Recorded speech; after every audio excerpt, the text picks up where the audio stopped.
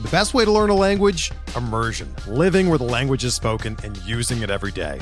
But if that's not in the cards this year, you can still learn a language the second best way, and that's with Babbel. Be a better you in 2024 with Babbel, the science-backed language learning app that actually works. Don't pay hundreds of dollars for private tutors or waste hours on apps that don't really help you speak the language. Babbel's quick 10-minute lessons are handcrafted by over 200 language experts and help you start speaking a new language in as little as 3 weeks. Babbel's designed by real people for real conversations, and their tips and tools are approachable, accessible, rooted in real-life situations, and delivered with conversation-based teaching, so you're ready to practice what you've learned in the real world. Here's a special limited-time deal for our listeners. Right now, get up to 60% off your Babbel subscription at babbel.com/Blue Wire.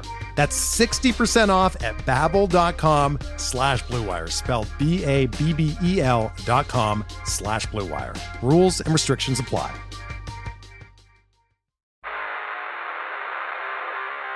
You don't want it, you don't need it, but you're gonna get it anyway.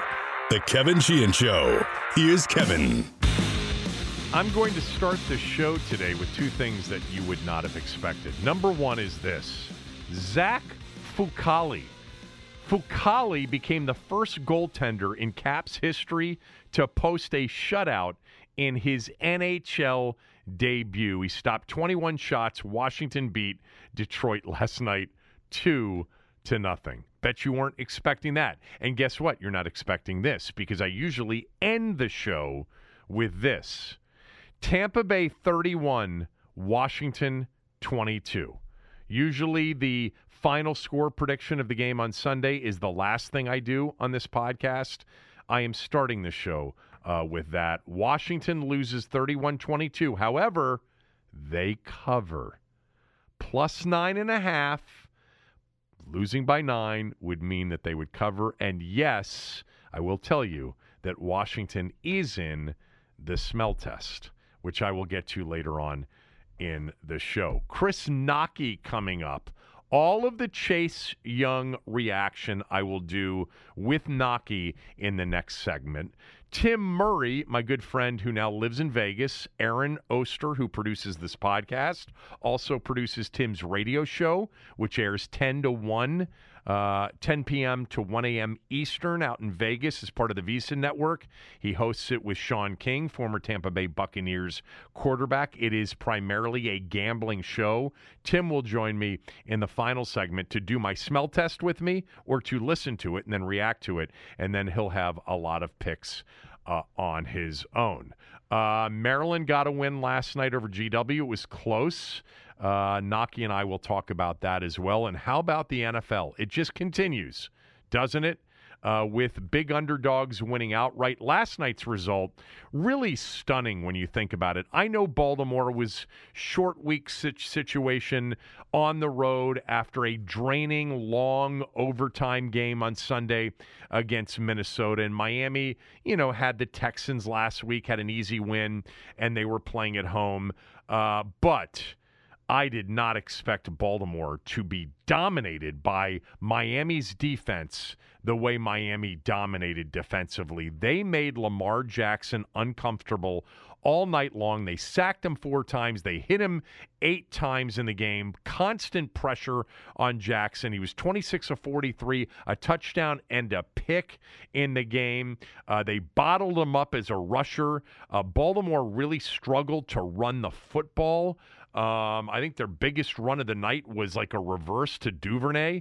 They didn't even play Le'Veon Bell that much. Bell had actually, I thought, looked pretty good in the game against the Vikings. Devontae Freeman got a bunch of the carries.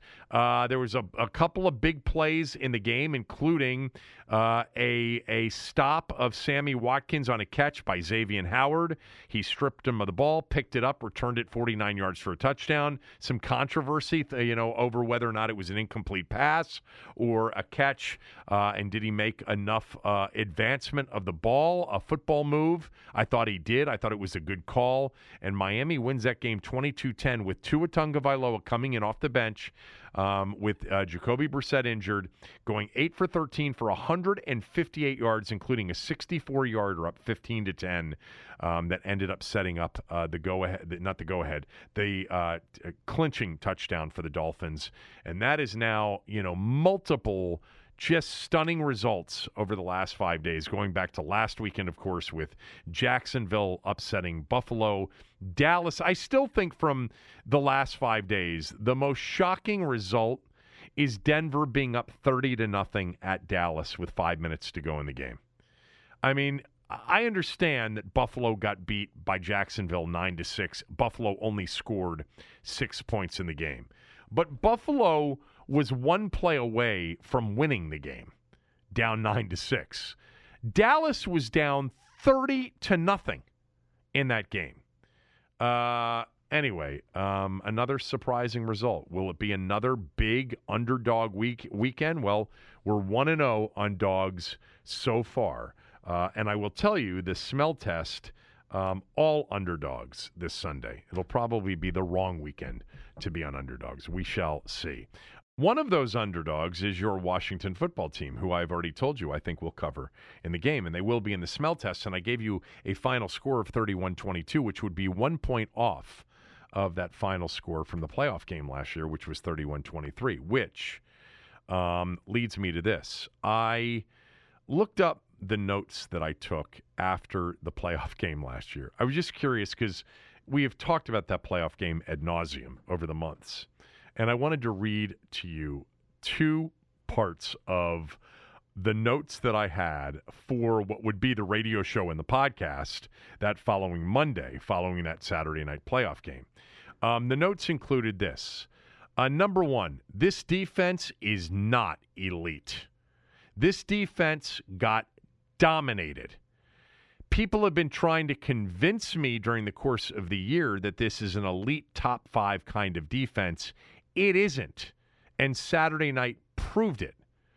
The defense did lead them to 5 wins in their last 7 games, but they didn't play super competitive teams.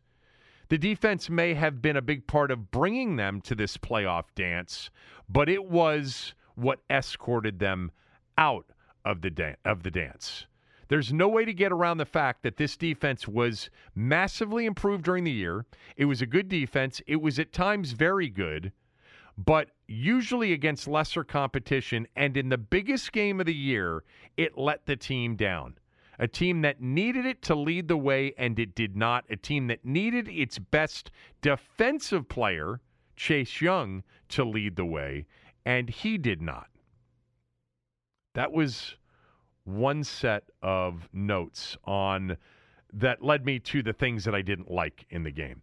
The positive from the game, and I will read to you verbatim. What are they going to do about Taylor Heinicke? Let's face it, he was really good. While the defense was terrible, Heinicke gave them a chance in a game that really I never thought they would actually win, but they were in the game because of him more than anybody else. So, what's next for this guy? Is he back next year? Is he in competition with Kyle Allen to be the starter? Or is there a reason that only the coaches understand as to why he was available late in the season and had to be added to their practice squad before elevated to their regular roster? I don't have an answer. I can only say that last night he looked like a guy that can play, at the very least be an NFL backup. He can definitely run it. He is a natural at extending plays. He's got great knack in the pocket for feeling pressure. I have no idea what he really is. I have no idea really if he's an actual candidate to be a starter. I would guess not. But at the very least, he's coming back to my team next year. That's what I wrote about him. Oh, I added this. Before I get carried away on Heinicke, if you tell me I can get Stafford for, say, a second and a third and a player, I'm doing that in my sleep. There are probably 3 to 4 other options that I would pursue. But at the very least, I'm intrigued with Heinicke. And then I wrote, comparison, Jeff Garcia. That's what I wrote. And then I got into my whole game take, things I liked and things I didn't like. The Jeff Garcia thing, if you recall, I had no idea at the time when I said this. I really did think Jeff Garcia watching him in that playoff game. And then it came out like 2 weeks later that Taylor Heinicke actually worked with Jeff Garcia, that Jeff Garcia had mentored him to a certain degree. By the way, the other thing, in looking back through my notes of this game, was just a reminder that Chris Godwin dropped 5 passes in the game. I think I may have mentioned that yesterday when we were talking about this game with Tommy. Like, they had 507 yards and 31 points. They ran it down Washington's throat. They threw it at will. And Chris Godwin dropped 5 balls in the game. It was really kind of a miracle that they were in the game. Again, going back to that game, I never thought they had a chance to win it. So what do they have to do to win this game? Well, I'm going to start with just real basic stuff, and I'm going to end with basic stuff because, to be honest with you, this is a long shot. You know, they have some games on their schedule this year that I think are, winnable. Not that I would favor them to win it, but I think they're more winnable. This game, I don't see it. It's the NFL. We know what's happened the last few weeks, so of course it could happen. And the line is sort of indicating, and the public action is sort of indicating that Washington might be the sharp side here. But the first thing they have to hope for is that the Buccaneers play in Washington the way they have played other road games this year. They've been pretty bad on the road. They're 2-2 on the road, but the 2 wins were a 19-17 win over New England, which was a losable game, and a 28-22 win over the Philadelphia Eagles at the Link. Their 2 losses on the road were really 2 blowout losses, to the Rams 34-24 earlier in the year, and then the last game they played before the bye week, they got handled by New Orleans 36-27. When I say handled, they were down by 9 in the second half, and then they ended up losing by 9. They had it to within 2 at one point. Actually, I think they may have actually taken the lead at some point in that game as well in the fourth quarter. But they lost the game. They have not played well on the road. Now, D.C. is not the same road environment that other stadiums have been. It's not the Superdome. It's not New England the way Foxborough was that night. It's not the Link. It's not L.A., so it's not going to feel necessarily like a true road game. In fact, it might feel like a home game tomorrow, or Sunday, for Tampa. But they've turned the ball over 6 times on the road and committed 34 penalties in 4 games on the road. So they've made mistakes. They have not played well. Washington needs that to happen. Secondly, whenever you play Tom Brady, there's one way to slow him down. It's been career-long kryptonite for him, and that is interior pressure. And Washington's strength defensively, the interior of their defensive front. John Allen, Daron Payne, Matt Ioannidis. They have to get interior pressure, get Brady off his mark, make him uncomfortable. This has always been against Brady the way you make him look something like something other than Tom Brady. Thirdly, and this is very obvious as well, Washington has got to score in this game. And I feel comfortable about their ability to move the football. I think the next 2 weeks are going to be tougher because Tampa's healthier and Carolina's got a really good defense. But they have proven, even against a couple of good defensive teams, that they can move the football. And they've moved the football. They have to score after moving the football. They have to make a 10-play, 64-yard drive pay off with points. And I would say to you that they've got to be aggressive and score touchdowns, as I did before the Kansas City game and the Green Bay game. And I felt the opposite against Denver. I'm like, take the field goals. Don't push it on 4th and 5. Take the field goals. You're going to need points. You would think against Tampa, you need points and you need to be aggressive. New Orleans kicked 3 field goals in the red zone. They had 2 23-yard field goals and a 35-yard field goal in their win over Tampa. You just have to score. Washington's got to figure out a way to score at the end of these drives. It's been obviously a major, major problem. Lastly, and I think this is really important, Washington has got to tackle, and they've got to be within range no matter who plays and who doesn't for Tampa in terms of their receivers. They're going to be without Godwin. They're going to be without Gronk. And they're going to be without Scotty Miller. I'm missing somebody in there. But they're still going to have Mike Evans. They're going to have Tyler Johnson. They're going to have Cameron Brate. They're going to have O.J. Howard. They're going to have a Leonard Fournette to deal with. They've got to be able to stay close with these guys and then tackle them after catches. This is going to be huge. It's been an issue for them all year long. Go back to that Kansas City game. How many missed tackles turned into big plays or bigger plays than they should have been? Same thing in the Green Bay game. I want to see Washington become a better tackling team in the final 9 games of the season, and it will be crucial against good offensive teams like Tampa, even a banged-up offensive team like Tampa. You've got to tackle O.J. Howard. You've got to tackle Tyler Johnson. You've got to tackle Mike Evans. You've got to be close to these guys. And then obviously on the front end, as Ron Rivera's talked about being connected, front end and back end, you've got to have interior pressure. That's it. I mean, we could go on about certain matchups. You've got to score against this team. You've got to get Brady off his mark. And you've got to hope that Tampa has some self-inflicted damage, as they have on the road with penalties and turnovers. One last thing in this opening segment before we get to Naki and we talk about the Chase Young comments from yesterday. Brendan Darr, who's the producer of my radio show, sent me something a little while ago. It is one of those Seth Walder NFL Next Gen stat charts. He writes for ESPN.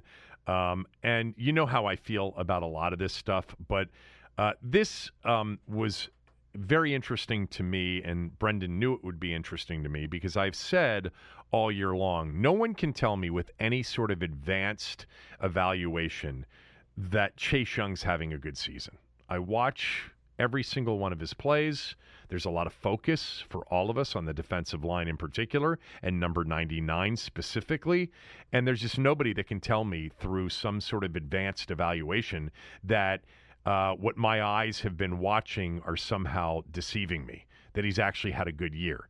No one's really saying that anymore, but they were for a while. Like, they were hitting you with pressures and win rate percentages and all this stuff. Whatever.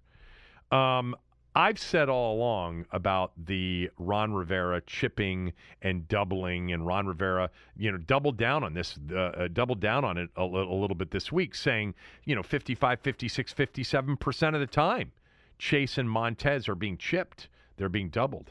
I asked him about that in my Friday interview, which I recorded yesterday. You can hear what he said by listening to the interview at theteam980.com. But anyway, this Seth Walder analytics study which included 2 different things. It included the double team rate on pass rushers, and it also included a pass rush win rate statistic. What's most important here is the double team rate.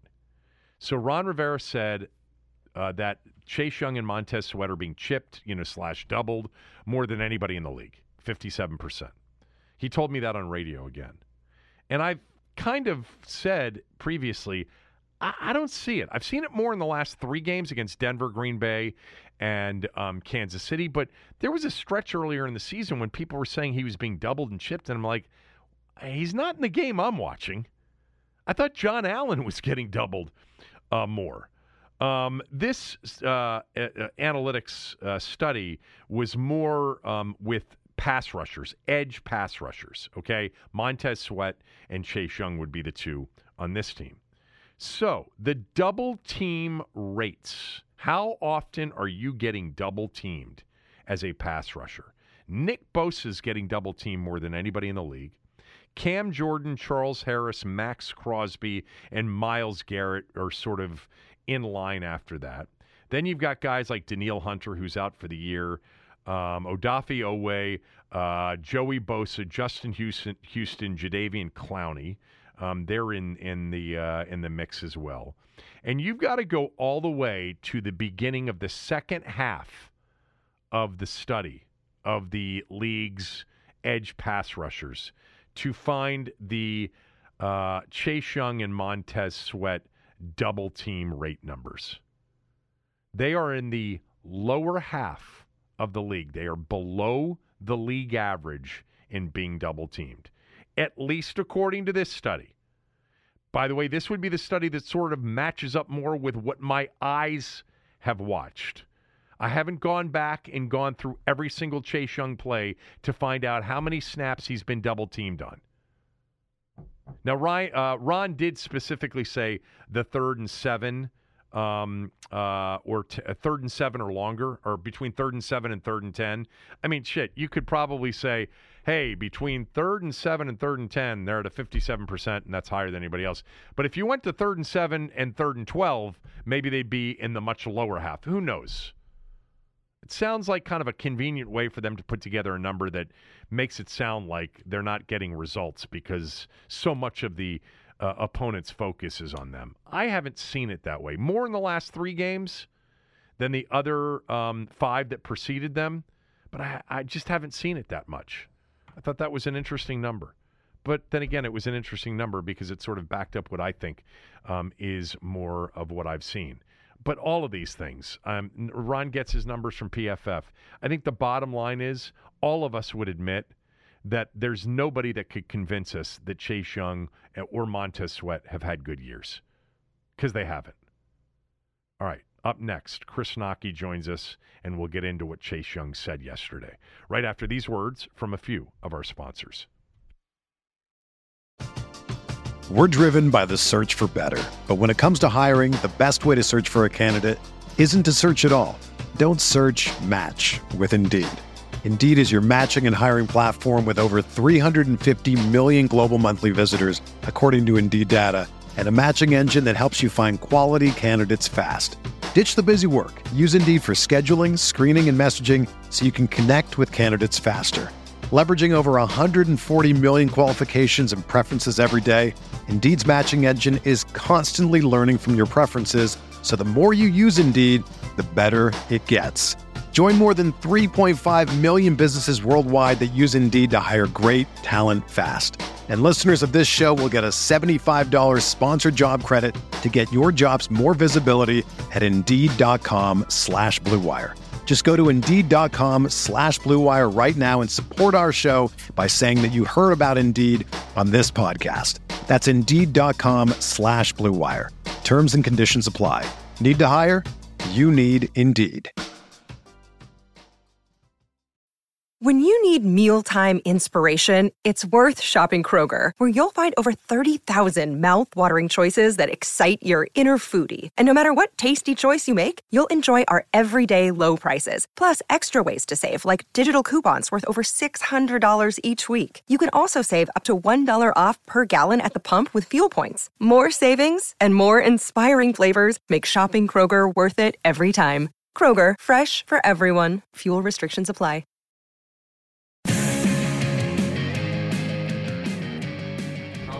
I was making money, baby. Got to make the money. So none of y'all would have ducked, the money. Yeah, so you know what I'm saying? At the end of the day, it's a job. You feel me? Just like y'all do your job, I do my job. Y'all have a good one. Thank you. 2 guests on the show today. The first is Chris Naki, my good friend. And this is not a Maryland basketball segment, although we will talk Terps. But Naki's been doing a lot of radio recently for 106.7 The Fan, and he is understood doing solo shows that the more you talk about Washington football, the more callers you will get, and the more everything you will get, social media, etc. And we've got a situation, as you just heard, that was Chase Young yesterday. If you're new to this conversation, he was essentially asked about his performance and whether or not any of the off-season activities that he missed all 6 OTA days. He was the only one of 90 players to miss all of them. Doing endorsements, doing commercials has affected that. And you heard what he said. He said, I was making money, baby. You got to make the money. None of y'all would have ducked the money. And at the end of the day, it's a job. Just like y'all do your job, I do my job. So Chris Naki is on with me, and we will have this discussion together. I'll let you take the first swing. Go ahead. We just can't have nice things in this town, can we? It's just one thing after another with this group.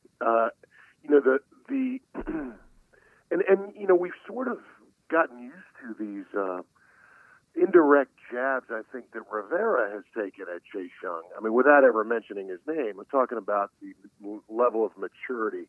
And I think that it doesn't take a rocket scientist to figure out that Chase Young's a part of those jabs.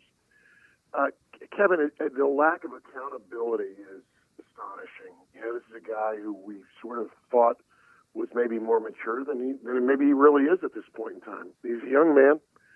He's got to grow into the job a little bit. He's got to hold himself accountable, and he's a poster boy for the overhyped season that this has been. And, a lot of it was on his shoulders.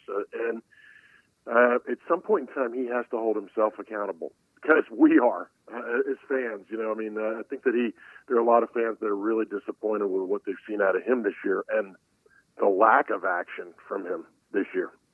Yeah, the overhyped, the underdelivered season so far from him and this defense. I mean, it's been a common theme of this franchise. I've always referred to it as they're the kings of overpromising and underdelivering, which, for many of us of a certain age, that was the opposite of the Joe Gibbs era. They underpromised and just way overdelivered year in and year out, which I know for people like you and I don't know if this is an age thing, but, we prefer more like, show me, don't tell me. But they've been the kings of telling you and then not showing you shit over a long period of time.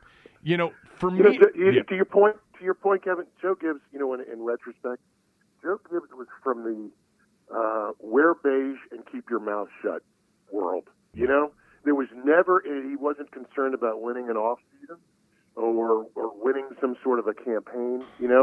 It was just straight ahead, and it was all about the end product. And, boy, we miss that, right? We do. So let me get to, and I want you to weigh in further on this. So for me, when I heard this yesterday, first of all, I knew it was going to blow up. And by the way, I have Ron Rivera on the show every Friday on the radio show. You can go back and listen to that. I did not know, because I record the interview with Ron the day before on Thursdays, I did not know of the Chase Young comments, but he did tell me something about Chase Young that was an absolute reveal for me, which I will get to here in a moment. But once I heard what Chase Young said, I knew what the reaction was going to be. But I also, we've been through this before, with the constant self-absorbed hashtag movement of RG3 and whatever. It's always something with this organization in terms of kind of young players that lack in maturity and self-awareness. But I want to start with this. Like, the part that's not hard for me is that there are two things that I think most reasonable people would agree on as it relates to these comments and as it relates to Chase Young and his performance and everything he did in the offseason, et cetera. And that is, number one, and by the way, both of these things are true in my mind's eye anyway, simultaneously. Like, we can walk and chew gum at the same time, and so can he. He has absolutely the right to do commercials, to seek endorsements. Yep. And by the way, if I were close to him, I would absolutely advise him to take advantage of the opportunity he had off a Defensive Rookie of the Year season to strike while the iron was hot on the endorsement front. Reasonable people shouldn't have any problem with that. Careers in football are super short. You make the most you can while you can. That is true in my mind's eye. That's what I believe. I also think this is true at the same time. He's got to deliver on the field. his full-time job and profession is as a football player, and he has responsibilities and obligations that go with that. He's obligated to put the significant majority of his professional effort into being the best football player he can be. That obligation is to his employer who pays him, to his teammates who rely on him, and to the fans who are, for all intents and purposes, the primary reasons why his profession is so lucrative. You know, the fans are contributors to his livelihood. He has responsibilities. Both of those two things are true. You know, go get your endorsement money while you can. But don't forget that your primary obligation is to perform to your best ability as a football player. He can walk and chew gum at the same time, and so can we in discussing that, in discussing this. Now, with that said, yesterday, it was a reflection of incredible lacking of self-awareness on his part. He's having... Also... Go ahead. No kidding. Just also lack of ability to read the room. Yeah. You know? Tone deaf. Considering this is an organization in such disarray, to simply go out there and be that flippant about it. And Kevin, I'm in agreement with you 100%. I would never begrudge anybody the opportunity to make money. I get it. I'm all for it. I'm a capitalist to the nth degree. But he doesn't have those ancillary opportunities without real production on the field. Those opportunities came as a result of a second half of a season last year played against, basically UPS drivers as quarterbacks for the other team. Yeah. And so, so he gets those opportunities. Let's see where all those opportunities are at the end of this particular season, where he's got one sack. I think if that. I agree with you. Both things can be true, and I think both things are true. But his inability to read the room and complete obliviousness to the situation, the current situation of this franchise, is staggering to me. Unreal. Yeah, and I think it's fair to say, if somebody were to say, because I think this is the stuff that's debatable. I think the first two things are debatable, but I think most reasonable people would agree on them. I think some people would say, well, he's young, he's immature, he's okay, and we're describing it as such. What you heard yesterday was a certain tone deafness and a definite lack of self-awareness. He is having a rough season and is part of one of, if not the worst defenses in the league on a team that's 2-6. His answer, if he has self-awareness, is, look, the off-season stuff, my coaches knew about it. That's my business with them. I've discussed that with them. That's in the past. Here's the thing I have to do. I've got to play better. I haven't played up to my ability. I have to play better, period. And those comments were a reflection, in my opinion, of somebody just lacking completely in understanding the kind of year he's having. Now, the origin of all of this was, yes, a rookie of the season, or a defensive rookie of the season campaign, rookie of the year campaign, which, by the way, I think he played exceptionally well, despite the tomato cans that they were facing at quarterback at times, down the stretch. I thought he really had a phenomenal rookie year, and his performance this year is shocking to me. The defense's performance is shocking. I did not expect, like many expected, the Chicago Bears of 1985, and it was because of who they faced down the stretch, but I wasn't expecting this at all.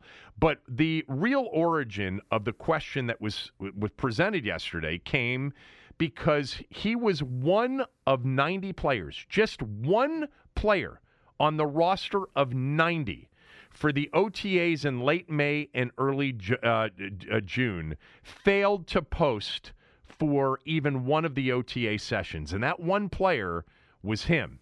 And I said at the time, Naki, and Doc had a really good line to me during that time. He said, leaders don't give coaches, teammates, fans, media members any reason to question their leadership. Like what the OTAs produce, forget that. A lot of people say it doesn't mean anything. Cooley's told me before, you don't do anything in OTAs. That's not the point. The point is he was a team captain.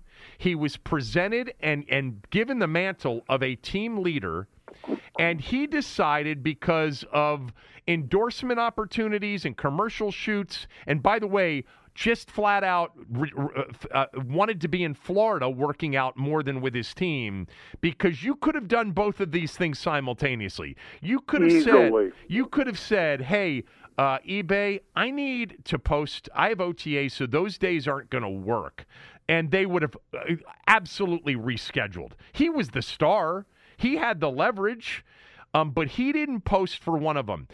Would he have had better results this year had he had posted for all 6 OTA days? Probably not. Nobody's saying that. What I am saying is if he's a leader, he should adopt the mode of don't give anybody, your teammates, your coaches, fans, media members, reason to question your leadership.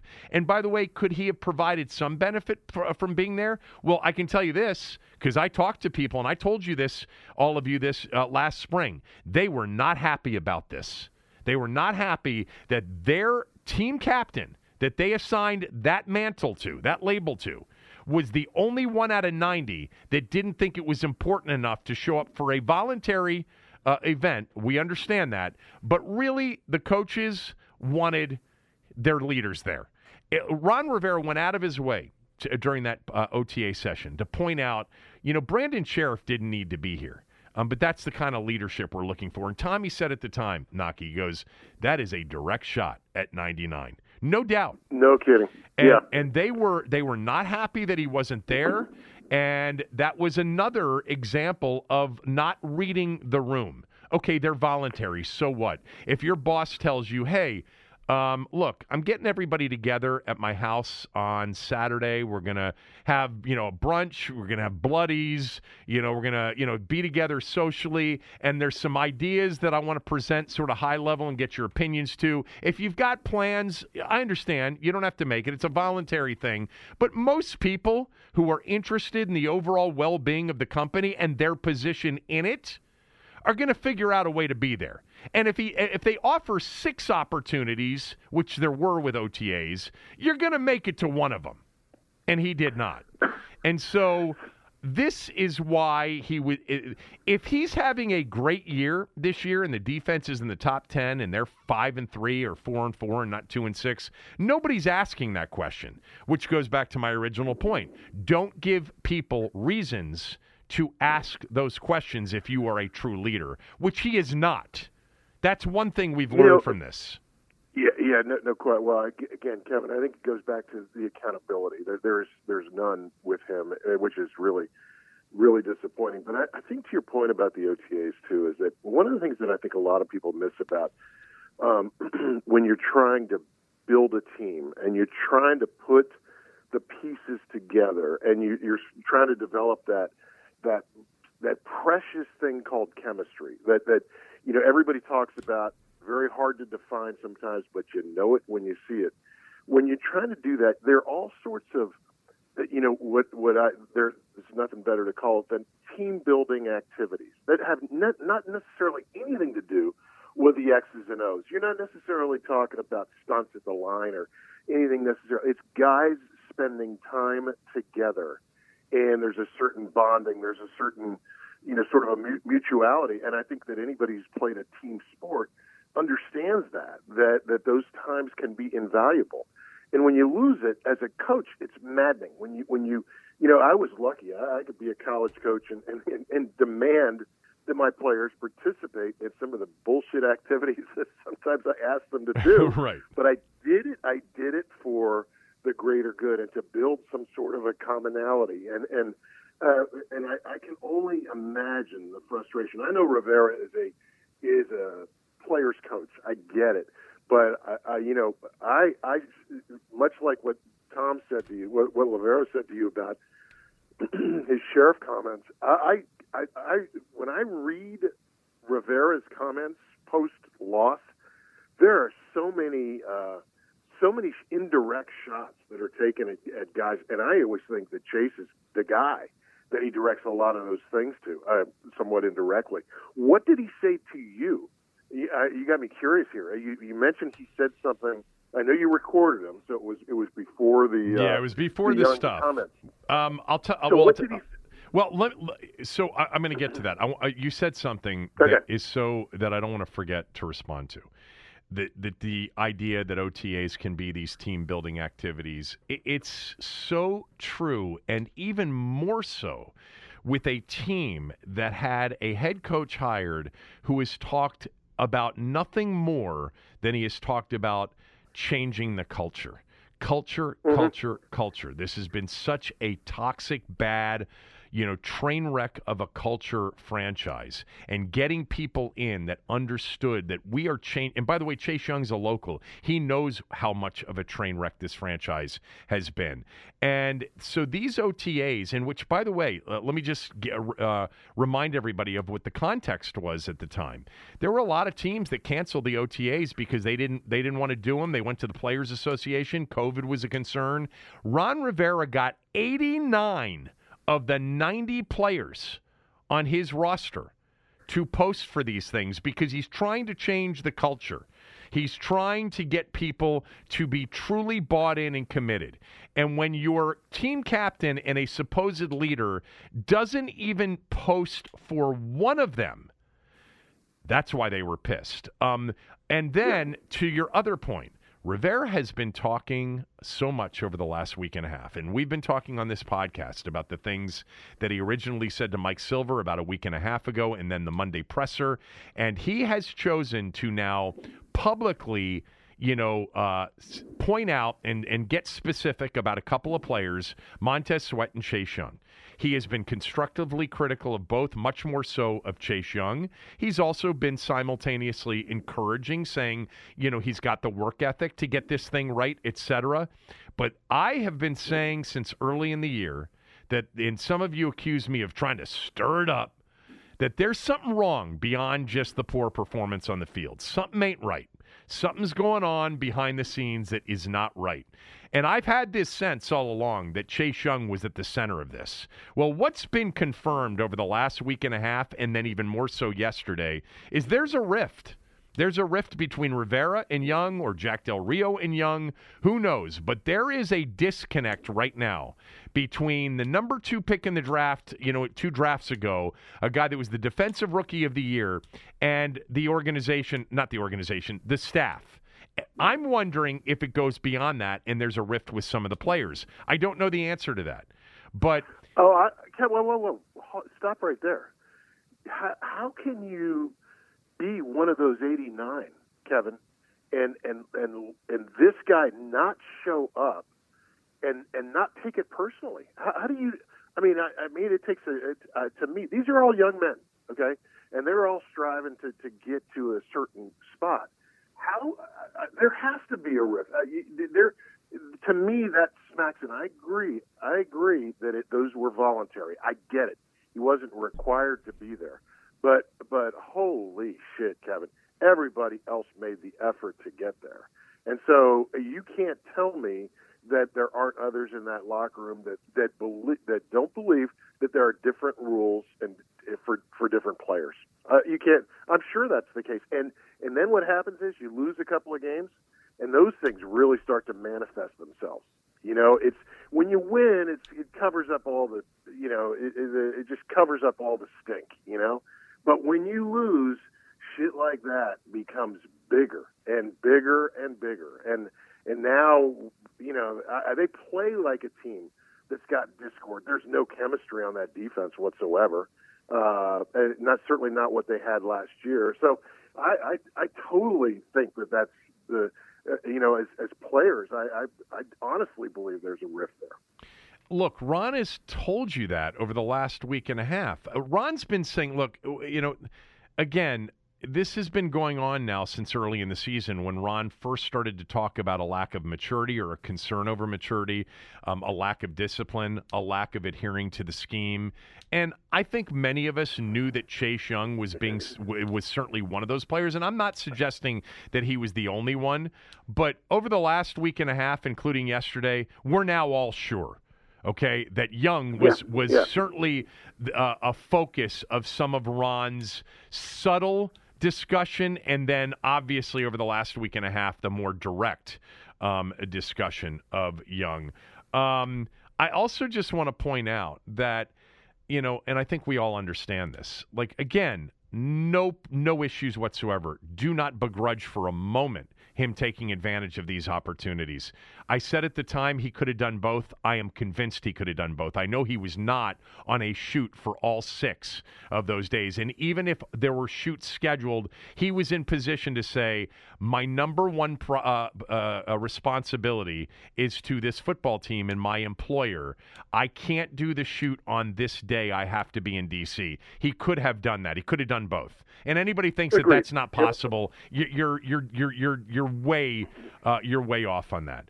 But the opportunity he has by just being a great football player on a great defense, on a good team, in terms of, topping T.J. Watt or Myles Garrett's contract, because that's kind of the trajectory he was on, to end up getting maybe the biggest deal in the history of the league for a defensive player when he got to that point. And then all that comes, these are exponentially increased opportunities if you perform at a high level and you're on a good team. And this is the part that's been frustrating all along, is that, there's been like this, okay, go get what you need to get and strike while the iron's hot. Nobody begrudges you for that. But do you understand that your big upside is to be a great player on a really good team? And then you wouldn't believe what would be coming your way. But anyway. Yeah, and he's got the charisma, he's got the look, and I think he's got the game. I just think that, right. It's so disappointing when you see the package and then you have this kind of, this lack of accountability, lack of awareness. But it's so in keeping. It's so on brand for this organization. I'm sorry. You hope that at some point in time it's restored. I don't know how or when. Well, for him, the great news is they've got 9 games left. Like, the season isn't over. It's not even halfway over, and the sack and a half and the few quarterback hits he has, the very disappointing year that he's had so far, they're going to go ahead and play these last 9 games, and he's going to be a part of it. And, while none of us, part of me wonders if he's delusional about his performance with the way he gave those answers yesterday.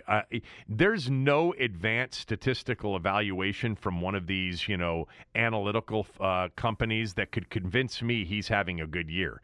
I watched every play of every game, and the defensive line's been a focal point for all of us. 99 in particular has been a guy we've been watching play in and play out. And the bottom line is he has had minimal impact through the first 8 games of this year. Minimal.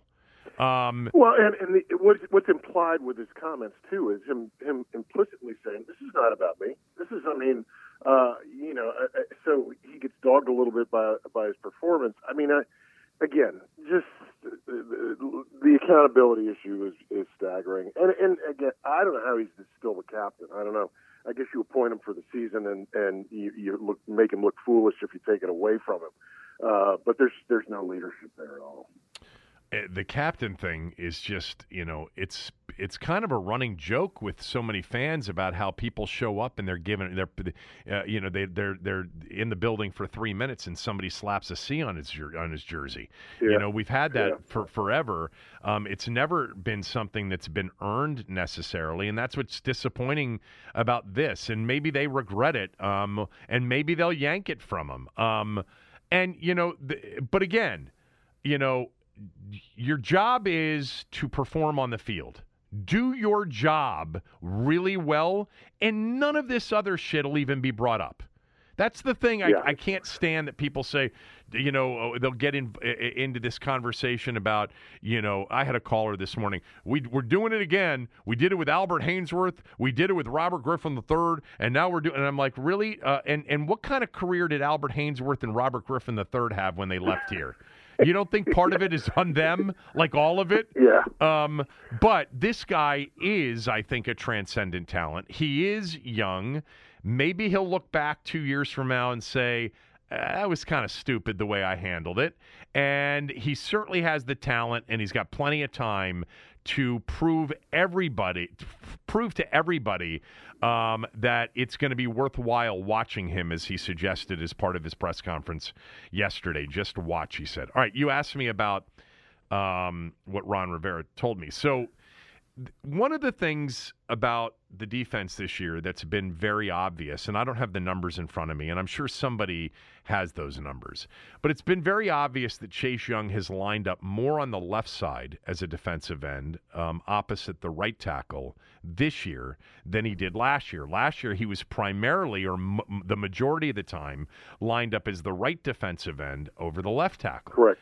So I asked Ron Rivera, I said, why? Why are you guys doing it that way? And he said, well, it's something that, Chase and Montez, decide to do. And I said, what do you mean? He said, well, they have the choice of how they want to line up.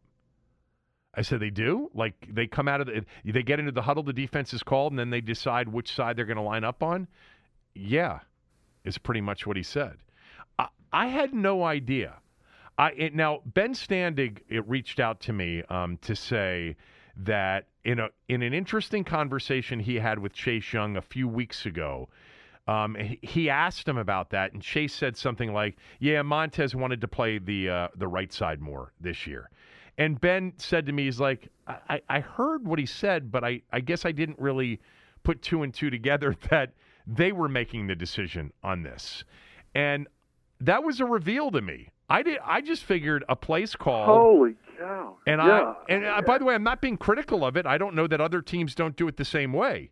I did ask Ron Rivera, okay, well, do you think it's impacted Chase Young's performance by being more on that side? And he said, no, I don't think it's had any impact on his performance. But for those that knew this, credit to you. I did not know that basically Chase and Montez make the call on which side of the line of scrimmage they're going to line up on.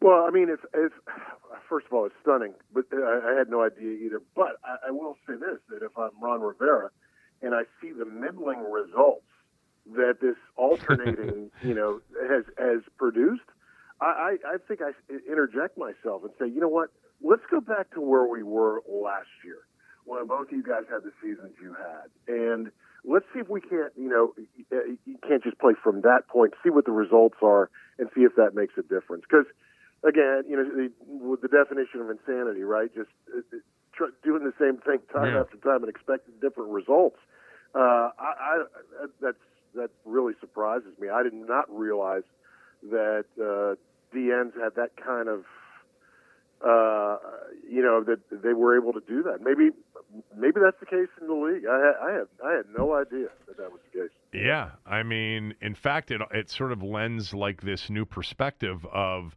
this whole thing about adhering to the scheme and playing your responsibilities, and yet they have this kind of autonomy to line. Now, they switched last year. They didn't play exclusively on one side, but he played more as a right defensive end last year and much more as a left defensive end this year, and apparently it's their decisions to do it that way. Okay. Who do you like this Sunday? Give me a prediction on the game against Tampa. I think you got Brady coming in. I mean, think of how hard it was to live in that Brady house for 2 weeks, coming off of a loss and a bye. I think he comes in and lights this team up. I mean, to the tune of like 37-23, something like that.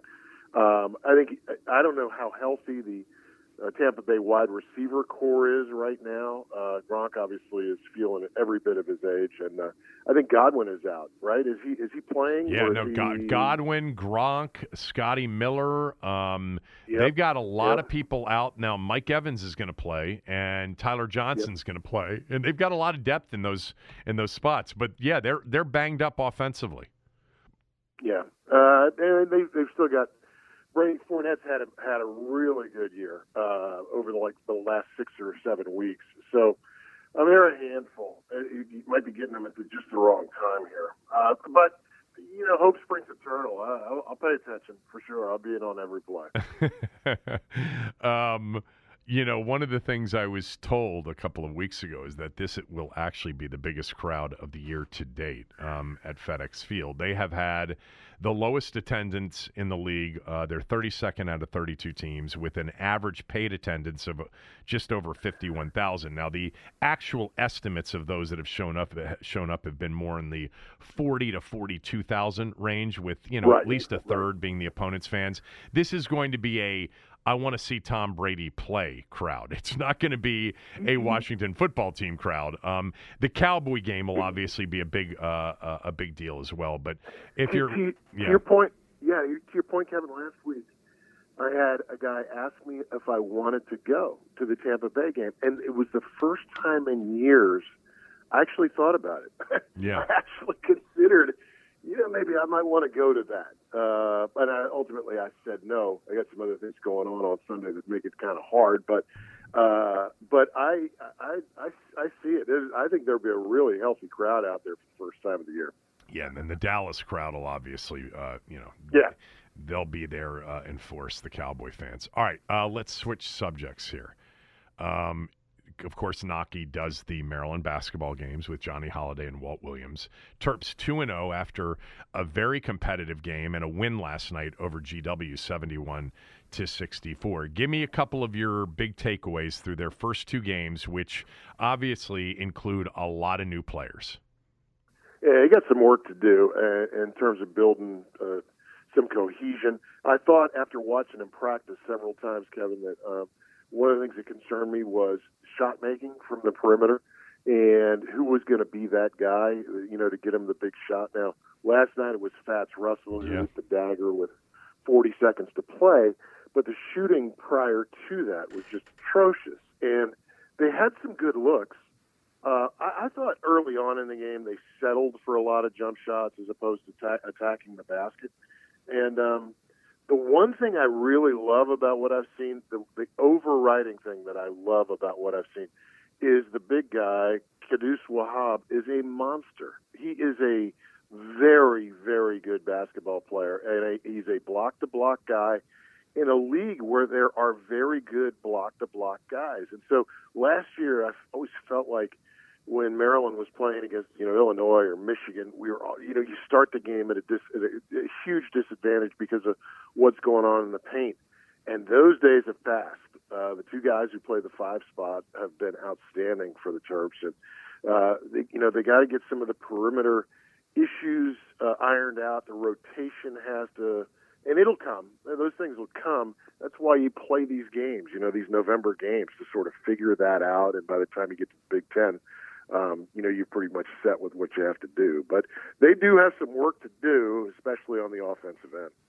On Wahab, the transfer from Georgetown, for those of you that don't know, first of all, he's much more skilled than I thought. I think he's got really good hands. I think he's got a very good shooting touch.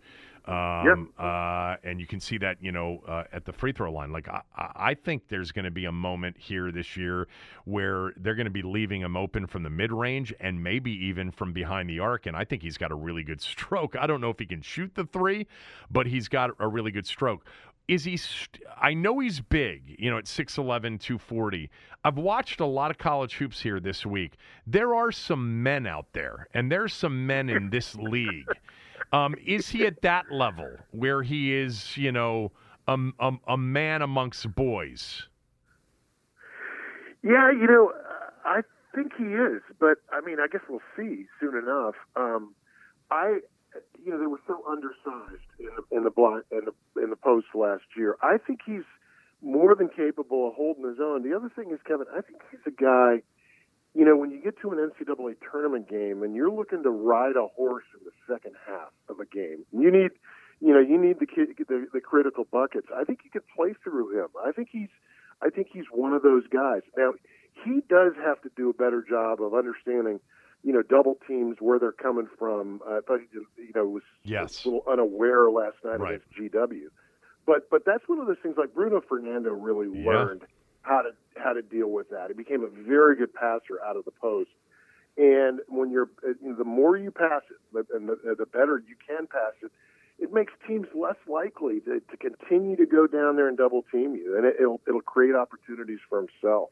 So I love what I've seen out of the post position for them thus far. I think the rest will figure it all out as the season goes on. But I mean, that's a great place to start, considering how where they were last year with that position. I'm really glad about last night's game because I think sometimes when you're not involved in sort of a pressure game early on, and then you end up with the first Big Ten game, and it's grinds to a halt, and every possession matters, and protecting the ball matters, and running good offense matters. They came out of a timeout last night needing a bucket, and they went right inside to Wahab off that little curl, that duck in play where Ayala comes off a screen and catches it at the free throw line, and he ended up going to the free throw line on that. I think that's the stuff that it takes time to really get and understand, and you don't get that without having games where possessions matter. They overcame last night a horrific shooting night, as you mentioned. I mean, Eric Ayala could not hit a shot to save his life. I mean, they were 3 for 20 as a team from behind the arc, but Fats Russell last night, so right before he hit the three, that was the dagger three. So I love everything that I've seen about him. By the way, for those of you who are college basketball fans or Maryland fans or are looking for an exciting player, Fats Russell, their transfer 5'11", 160-pound guard from Rhode Island, one of the big transfers of the transfer portal offseason, is Maryland's starting point guard, and he is lightning quick. He is dynamic. He is end-to-end super fast. He can really finish at the rim despite his size. But what I didn't know is whether or not he had the Cowan ability to close out a game with a dagger three. Because you know what, Naki? What's apparent is the more and more he blows by people, they're going to back off him, and they're going to see if he can shoot. And that, I loved his stroke. And they said he was a 28% three-point shooter at Rhode Island. I thought that shot was, first of all, he took it confidently, and it had great arc. It had great backspin. It was perfect coming off his fingertips. It looked like a really good stroke. I think that's going to be really important for him, that he's able to knock down and be a threat from out there, don't you? Yeah, and I tell you, there's a lot to bite off there on those comments. First of all, last night I said a couple of times right at the end of the broadcast, it was the best possible night for this team in terms of all the things that happened to them, all the things that they sort of survived, and the fact that they got a win. If you go in there and win that game by 35 points, you don't get anything out of that. I thought they learned a lot about themselves, got a chance to play out a bunch of important situations. That is a big deal this time of the season. And I agree with you on Fats. He might be the guy to be taking those big shots. I said after the game he's always been a big shot taker, and I certainly like the he's got game, he's got look, he's got it for this team. He's got, I don't know what it is, but he's impossible not to fall in love with if he's playing for your team. Kevin, I thought last year he did not shoot the ball well at Rhode Island. The year before that he did, and so I think maybe last year's an anomaly. He didn't have all the weapons last year at Rhode Island that he'd had 2 years before, and he's got some guys right now that that are going to allow him a little bit of space. Now, to your point too about giving him room. On the basis of what I saw last night, if I'm an opposing team and I'm coming in to play Maryland, I think I play a lot of zone. I think I pack it in, you crowd guys around Wahab. Let's see if these guys make shots. And in November, strange things happen.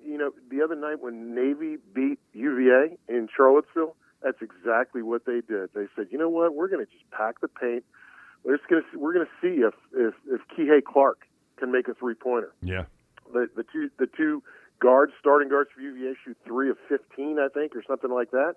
And in this day and age, it's hard to survive when you shoot that poorly from the three-point line, which is, again, why it's nice to see the Terps survive last night after a 3 for 20. Yeah, I agree with you. Defensively, the number one reason a team will play zone is you can't keep the ball in front of you in man-to-man. And so it's really hard to stay in front of Russell. I love also the fact that he clearly has the green light to really push pace, off of a defensive turnover or off of a defensive rebound and try to create. I love that. I also think, and we saw a little bit of this last night, I also think as much of a complete and utter disruptor he can be as an on-ball defender because of his quick hands and his quick feet, I also think teams with big guards who can score, that's going to be a problem for Maryland because he is tiny. And the kid last night, Bishop, why did they not turn him back to his right? They let him go left and shoot over Russell on every single time. Why was there not?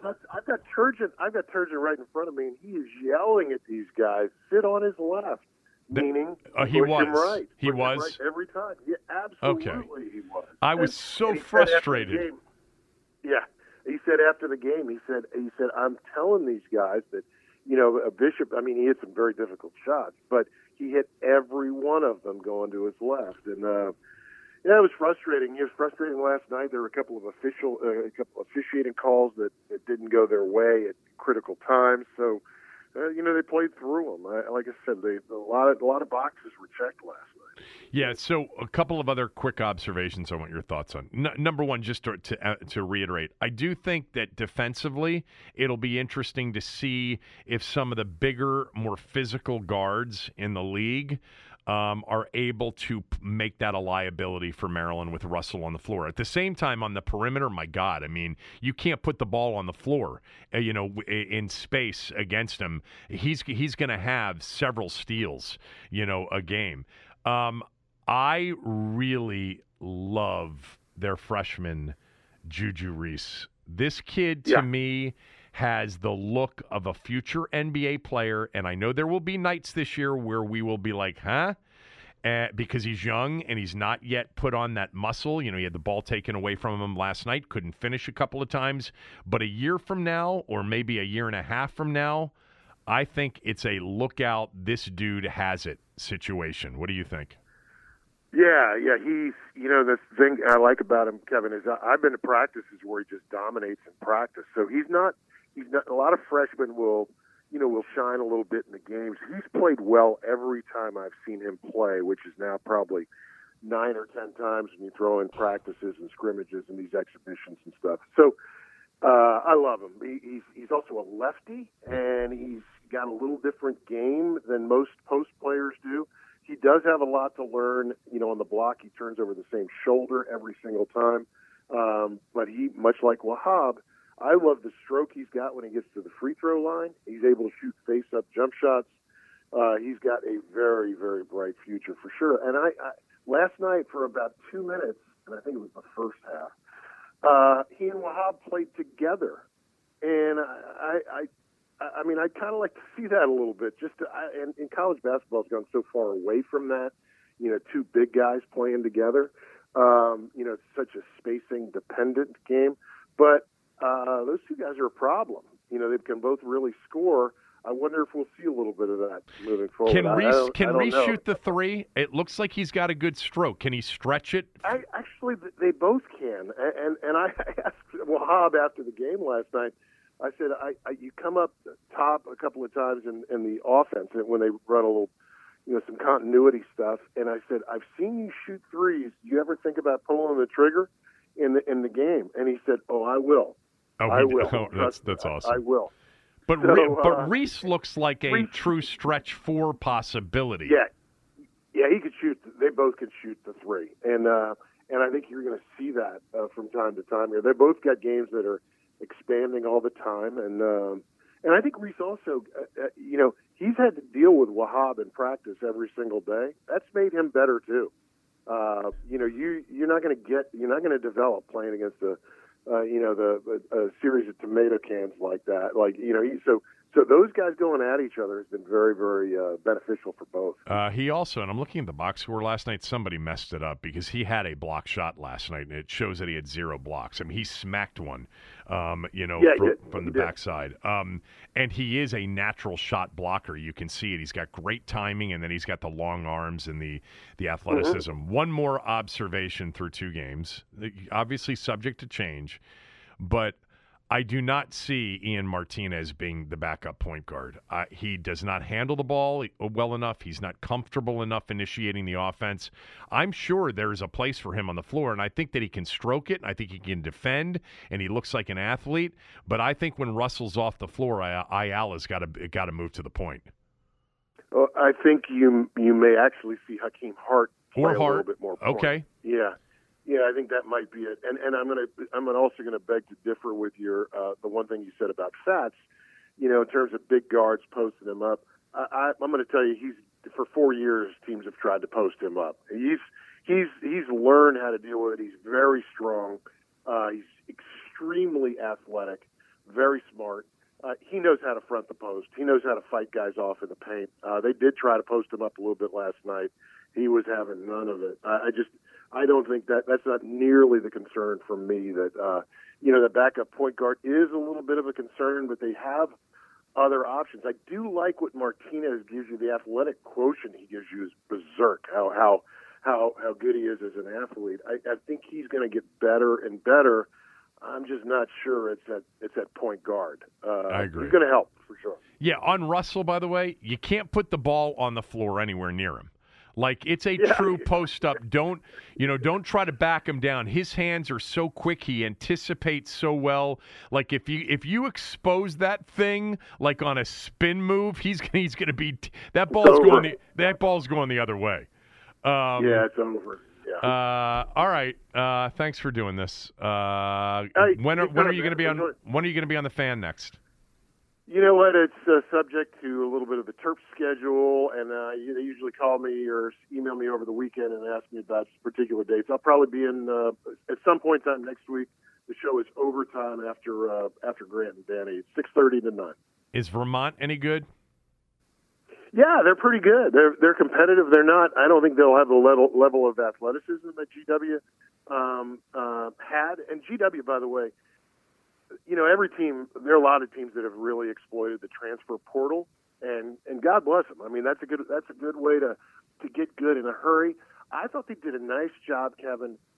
One of the reasons why I like the portal is that it gives guys a chance to transfer for the right reasons. For instance, Joe Bamisill Bamisill had such a good game for GW last night. He got no run at Virginia Tech. He scored 35 points his entire career at Virginia Tech. Now, he gets a chance to play 35 minutes. He transferred down a little bit, goes to GW, and now all of a sudden he's averaging 22 a game. And so some guys will use it because they're just pissed, and they don't think they're getting the run they deserve. Other guys, use it for the right reasons, and Bamisill's one of those guys. GW exploited the portal and did a nice job with those guards. I always liked Lindo. I think you did too, and I don't know. I think he would have played last year, or he would have deserved to have played in terms of talent. He can stroke it. He's always been this underrated volume rebounder. I'm happy for him. I mean, I think he's averaging near double-double in the first 2 games for GW. I mean, and watch him play last night. He would help this Terps team. He would be in that rotation for sure. No question. Of course, the person that would have really helped this Terps team is in the G League. I don't even know where Aaron Wiggins is right now. He's in the G League. All right. Yeah. Thanks for doing this. Appreciate it. I'll talk to you soon. All right, buddy. Thanks. Chris Naki, everybody. Always good to catch up with Naki. Up next, my good friend Tim Murray. We will talk college football. I've got my smell test for you.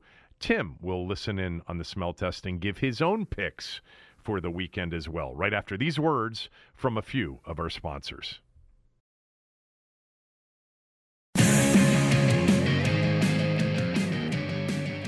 This segment is brought to you by MyBookie. Go to mybookie.ag or mybookie.com. Use my promo code KevinDC, and they will instantly double your first deposit. With double the funds, you can double your action, and more importantly, potentially double your wins. You got to use my promo code KevinDC. As I've mentioned before, when you sign up, if there's something already written in the promo code section, erase it and write Kevin DC. They'll double your first deposit. Plenty of opportunities all weekend long. I've got my smell test coming up. Tim Murray's with me. But head to MyBookie, double your first deposit, get a 250% referral bonus as well if you refer a friend. But MyBookie, fair lines, fair point spreads, fair money lines, fair pricing. Even if you've got a spot, you should have a second. You can comparison shop on all that stuff and get the free money that they're giving away. MyBookie.com, mybookie.ag, promo code KevinDC. All right, let's bring in my good friend, Tim Murray. Tim, of course, with VSiN out in Vegas. Tim is with Aaron. Aaron, produces his radio show, which he now hosts 10 to 1 Eastern on the VSiN network, which is the Brent Musburger network. He also is a hardworking man who gets up every morning, West Coast time, at like 5 a.m. and does a hit on Milwaukee radio. Many of you who have followed our station over the years know that Zabe did this thing in Milwaukee for many years, and now Zabe hosts a morning show in Milwaukee. He doesn't live in Milwaukee. And then Tim filled in for Zabe's old station, and you've been doing that for a long time now. The whole Milwaukee thing. I mean, you're another Milwaukee guy from D.C. who now lives in Vegas. Yes, very complicated, but yes, I took over when Zabe left. They tried out a bunch of people.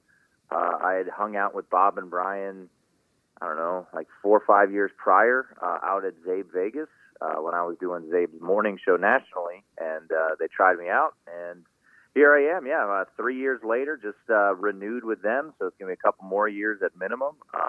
Wonderful people up there in the great city of Milwaukee, and I went up there this summer. It's a beautiful place. I don't know if you've been there, Kev, but I've been doing a little over 3 years, and don't make me out to be this incredible hard worker just yet. It's 6, not 5, so 6. That extra hour of sleep is much needed. So I get up at 6. Jump on the radio and then get the day rolling.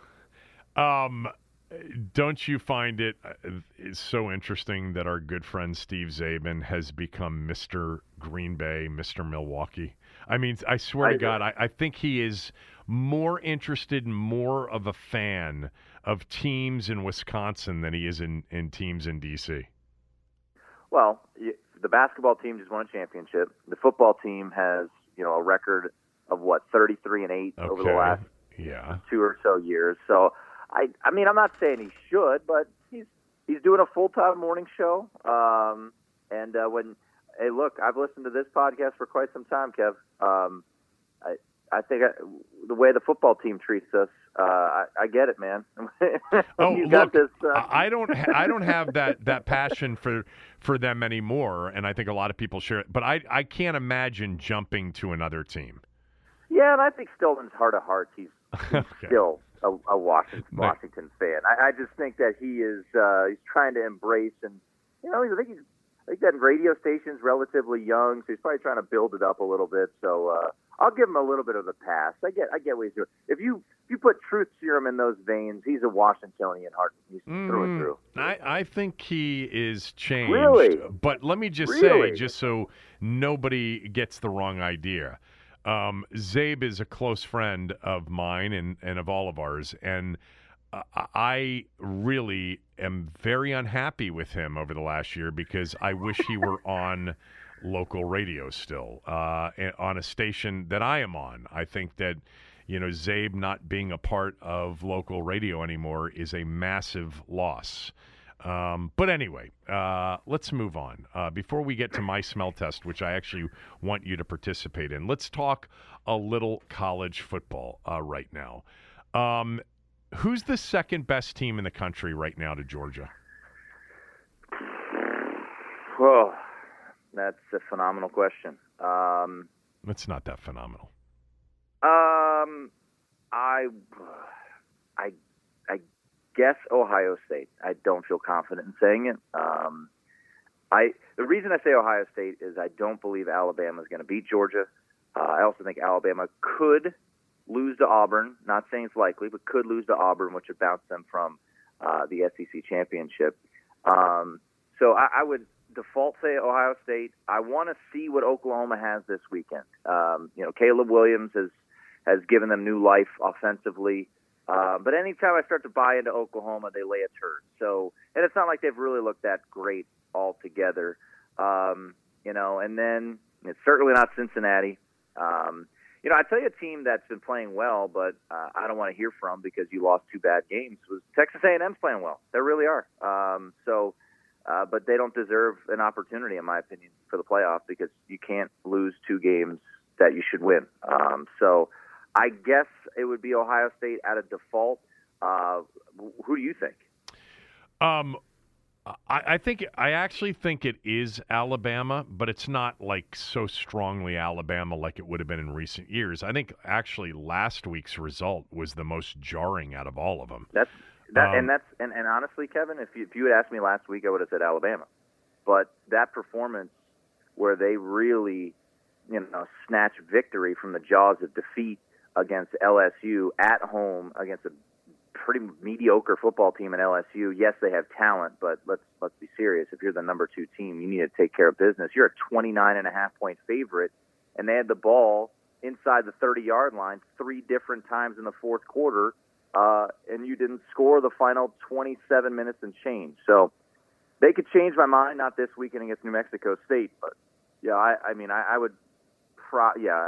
think last week has kind of spooked me, and I also don't think that Alabama's making the playoffs, so that's why I left them off. So you don't think Alabama makes the playoff as a 2-loss, close SEC championship loser to Georgia? I don't, unless things work out their way. I think Oregon's in a tricky spot next weekend at Utah. They'll be an underdog there. Believe me, they will. And then you've got, Oklahoma, who's still undefeated. They have yet to, and I know that the committee changes every year, but they have yet to invite or have a 2-loss conference champion in, let alone 2-loss non-conference champ. Now, if they had not lost that game to Texas A&M, Kevin, it'd be a different story. It'd be a lock that 2 of these teams are getting in. I just think that if you've got undefeated Cincinnati sitting there, you've got undefeated Oklahoma, 1-loss Oregon, 1-loss Ohio State, they're not getting in. And even if one of those teams has 2 losses, I think it's going to be a tricky thing to try to get Alabama in with 2 losses. But that is the conversation. If they lose close, are they going to get in? I do not think so. Yeah, I think the fact that they remain at 2 after last week's performance tells you what the committee thinks of them. Now, they can play their way out of it with a blowout loss to Georgia. I think that they'll have a difficult game actually in the Iron Bowl at Auburn. Yep. I really liked Auburn last week, and I was dead wrong on it. I thought they were really playing much better. I'm going to tell you right now that I think that Michigan is a really good team. And I'm not suggesting that they're the number 2 team in the country by any stretch, but I do think that I think they got completely hosed in the Michigan State game. The league came out and admitted the errors that they made. I thought that was their most impressive performance. They blew a big lead. I mean, give Michigan State credit for the comeback, but man, was it aided by some horrendous officiating and one-sided officiating. I'm going to be very interested about tomorrow's game in State College because it does reek a little bit the point spread. Mm-hmm. And you would think you know me, you would think it's going to be in the smell test. I will tell you it's not.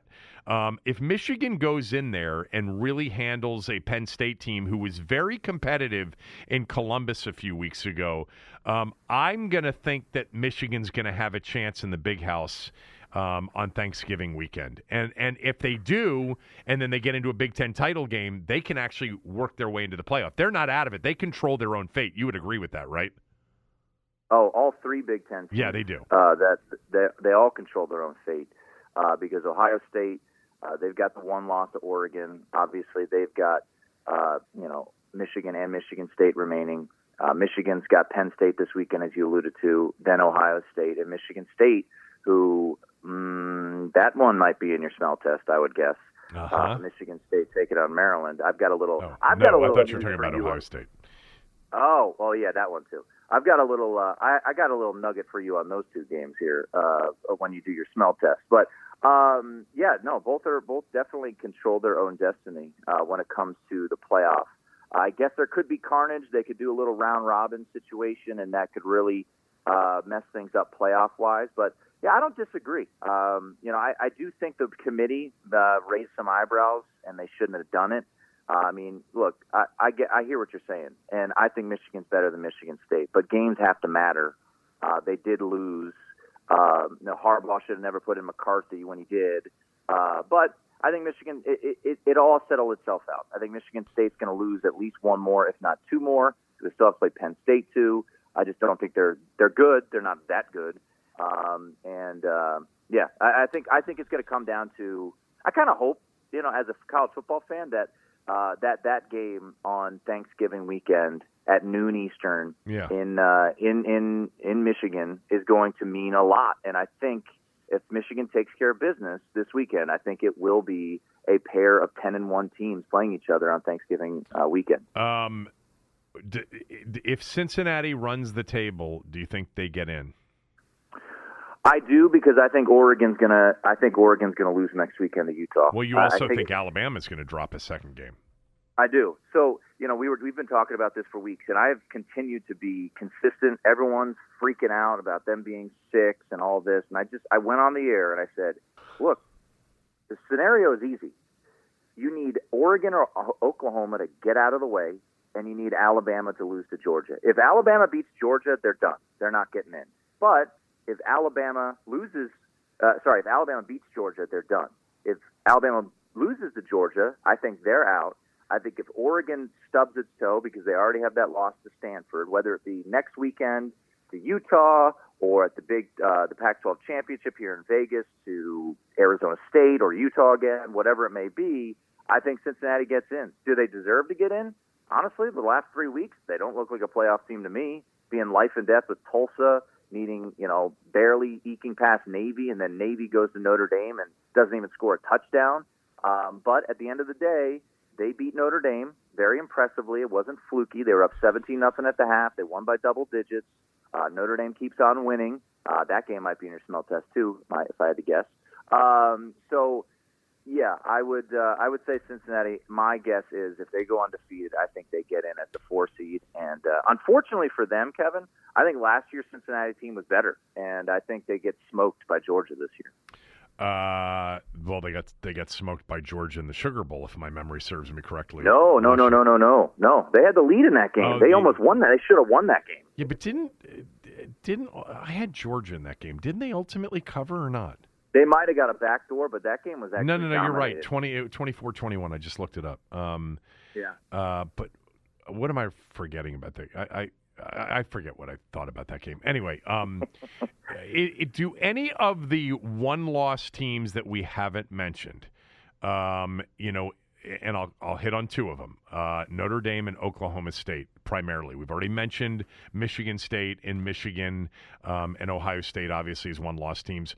Do either one of those teams have any prayer if they run the table? Oklahoma State does. Notre Dame's done. And I'm a Notre Dame fan. Look, I've thought of every scenario. I mean, we could get really weird and try to figure out a scenario Notre Dame gets in, like Wisconsin runs the table, wins the Big Ten. They might. Notre Dame's win over Wisconsin then is that much better. Cincinnati loses 2 games. It's not happening. The committee has shown that they don't think Notre Dame's a top 4 team. I don't disagree. And Notre Dame, their final 3 games are Virginia, unranked, Georgia Tech, losing record, Stanford's a disaster. So I don't know how Notre Dame gets in. Oklahoma State, absolutely, Kevin. They run the table, beat Oklahoma twice. They're in. I really believe it. So I think if you're 12-1 Oklahoma State, you've got a shot. Do I think it'll happen? No, but I think Oklahoma State still has a shot. I think Texas A&M, like if you want to talk crazy long shot, has a crazy long shot, because if Auburn beats Alabama, then Texas A&M holds the tiebreak over Alabama due to head-to-head. Let's say they get into the conference championship. You're not leaving out an SEC champion. So if Texas A&M gets into the SEC championship and beats undefeated Georgia, Texas A&M's getting in. So I think if you're looking at long shots and the first two-loss team to get in, I think Texas A&M has a prayer. That's only if Auburn beats Alabama or Arkansas, I guess, because they play in next week to set things up for the SEC championship. All right. Last thought, and then we'll get to my smell test and your picks as well to end the show today. It's a weird year. And, even Georgia, who, I said to somebody recently, maybe Schleybaugh or somebody, I think it was Stanford, Steve. I said, I don't know that I've ever seen a defense with this much NFL talent on it. It's been a while. And I think defensively they're great. But offensively, a lot to be desired there. Like, there is not to me, I mean, Georgia's undefeated. Stetson Bennett, you pressure him, and they could make some back-breaking plays. I mean, I actually think tomorrow could be closer than people think, and I'm not a big Tennessee fan, but there just isn't like an obvious – I think everybody would say Georgia, but to me there's not an obvious team that's, going to be in the title game definitively. I could see any of these teams losing when they get to the Final Four. I could too, and that's kind of, for the sport that we love so much, it needs something like this. Now, I think Cincinnati getting in would be beneficial just to the sport. Honestly, I don't really care because I'll watch it regardless, and I love it. But, yeah, I mean, if you told me Oklahoma won the national title or Michigan or Ohio State or Alabama or Georgia, I wouldn't be stunned. I really wouldn't, because I think Caleb Williams brings a different piece to the puzzle for Oklahoma. We do this every year, though. We talk ourselves into Oklahoma. Then they go to the playoff and they get their ass kicked. But I think this is a weird year. And, yeah, it's funny because I'm sitting here and I'm thinking, Georgia's like even money to win the national championship. And they're not LSU from a couple years ago, where that team is one of the greatest college football teams we've ever seen. They take care of business. They're unbelievable defensively.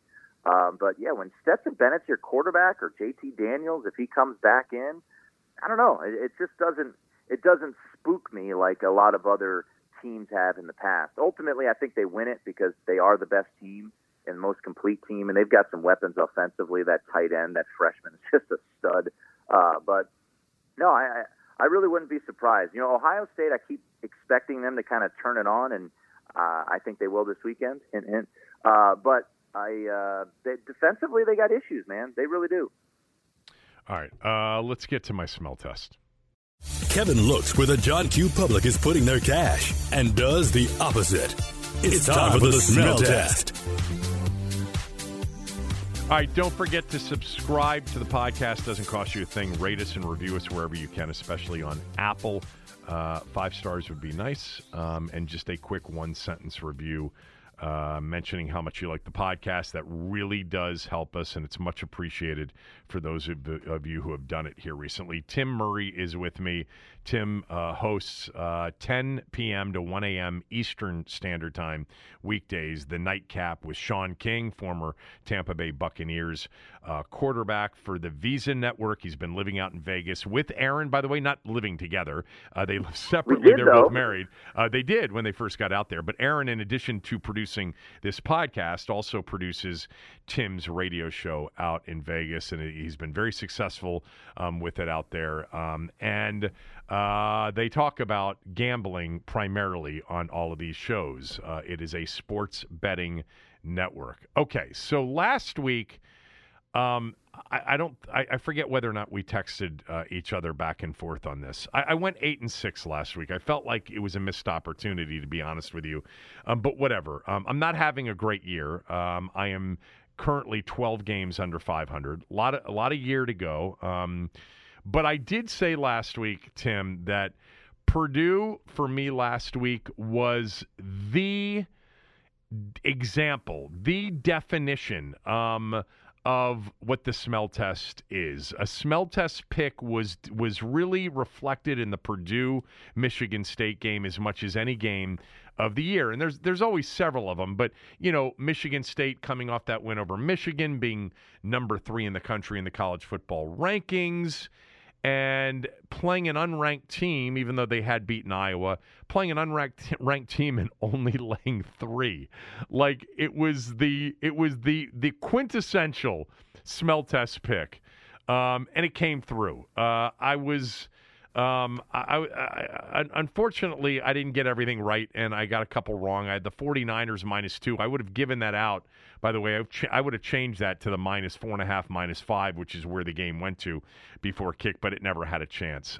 Anyway, let's start with tomorrow. I don't have a lot of games tomorrow. You mentioned a couple that you thought I might have, Maryland and Virginia, and they were on the list, but I canceled them off the list, as I did with Penn State. But there are 3 that I like that totally fit, not only the anti-public, but sharp money as well. And we'll start with a big one tomorrow. Baylor hosting Oklahoma. Baylor coming off a loss to TCU in TCU's first game without Gary Patterson. They lost outright as a 7.5-point favorite.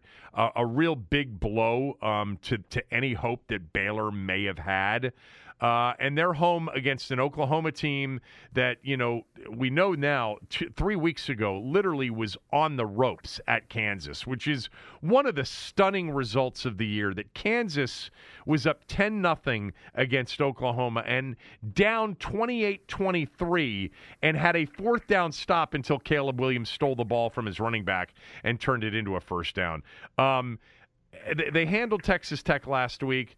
They've been rolling, but, man, if you've watched Oklahoma this year, you know that you're not sure about them. I mean, I go back to that West Virginia game. They could have easily lost that. That was a Spencer Rattler game, not a Caleb Williams game. The line is less than a touchdown. It's actually less than 6. It's at 5.5. The public's all over Oklahoma. Give me Baylor. So last week's Purdue pick, which actually came through, they were a 3-point dog against Michigan State, an undefeated number 3 team in the college football rankings. And this week, they're in Columbus to face Ohio State that isn't undefeated and isn't ranked as high as Michigan State was a week ago. And the Buckeyes are laying 21. Obviously, this fits perfectly. I hate when it fits with a big favorite. But Ohio State being a 21-point favorite and Michigan State being a 3-point favorite last week, and Purdue winning that game convincingly, and now they're on the road getting 21. Well, yeah, that reeks to high heaven. The public loves the underdog here, which is not typically the case with underdogs. I will lay the 21 and take the Buckeyes. And then the other game, Timmy, that I like is Florida State and Miami. Miami's been rolling. They've won 3 games in a row. And by the way, the 3 wins that Miami has, 2 of them are against pretty decent teams. They beat Pitt on the road. They beat NC State. And by the way, I think NC State's good. They beat Georgia Tech. All of them have been close games. Florida State beaten by NC State last week. Beaten by Clemson in that crazy, pitch it around play at the end of the game for the cover. But Florida State's only getting 2.5 in this game. Miami, the fact that it's 2.5 and not 3, by the way, buy it to 3, and I'm buying it to 3, and I'm giving it out +3 as part of the smell test because you're all going to have it at +3. But that line reeks a little bit. Florida State's not very good, and they're getting way too much respect, and there must be a reason why. Those are the 3 college picks. Baylor +5.5, Ohio State -21, and Florida State +3. I do like Virginia, as you suspected. I do like Maryland a little bit. I do like Colorado State a little bit on Saturday as well. But just 3 picks. I think it's the fewest number I've given out all year in college. Let's move to the NFL, and I'll rip through these quickly. Tennessee, coming off that big win Sunday night over the Rams, are laying just 3 to a team that lost at home to the Falcons last week in the Saints. The public's all over Tennessee, one of the biggest public plays of the weekend. I'll take the Saints plus the 3. Washington fits the smell test this week. It's under 10. The Bucs lost bye week. People think that they're going to get back on track and that if you can lay less than 10, that's a perfect number. I'll take Washington plus the 9.5. I have no idea how they do it because I don't think they can win this game. But it's the NFL, and we saw all the big dogs covered last week. We saw another one last night in Miami cover and win outright as well.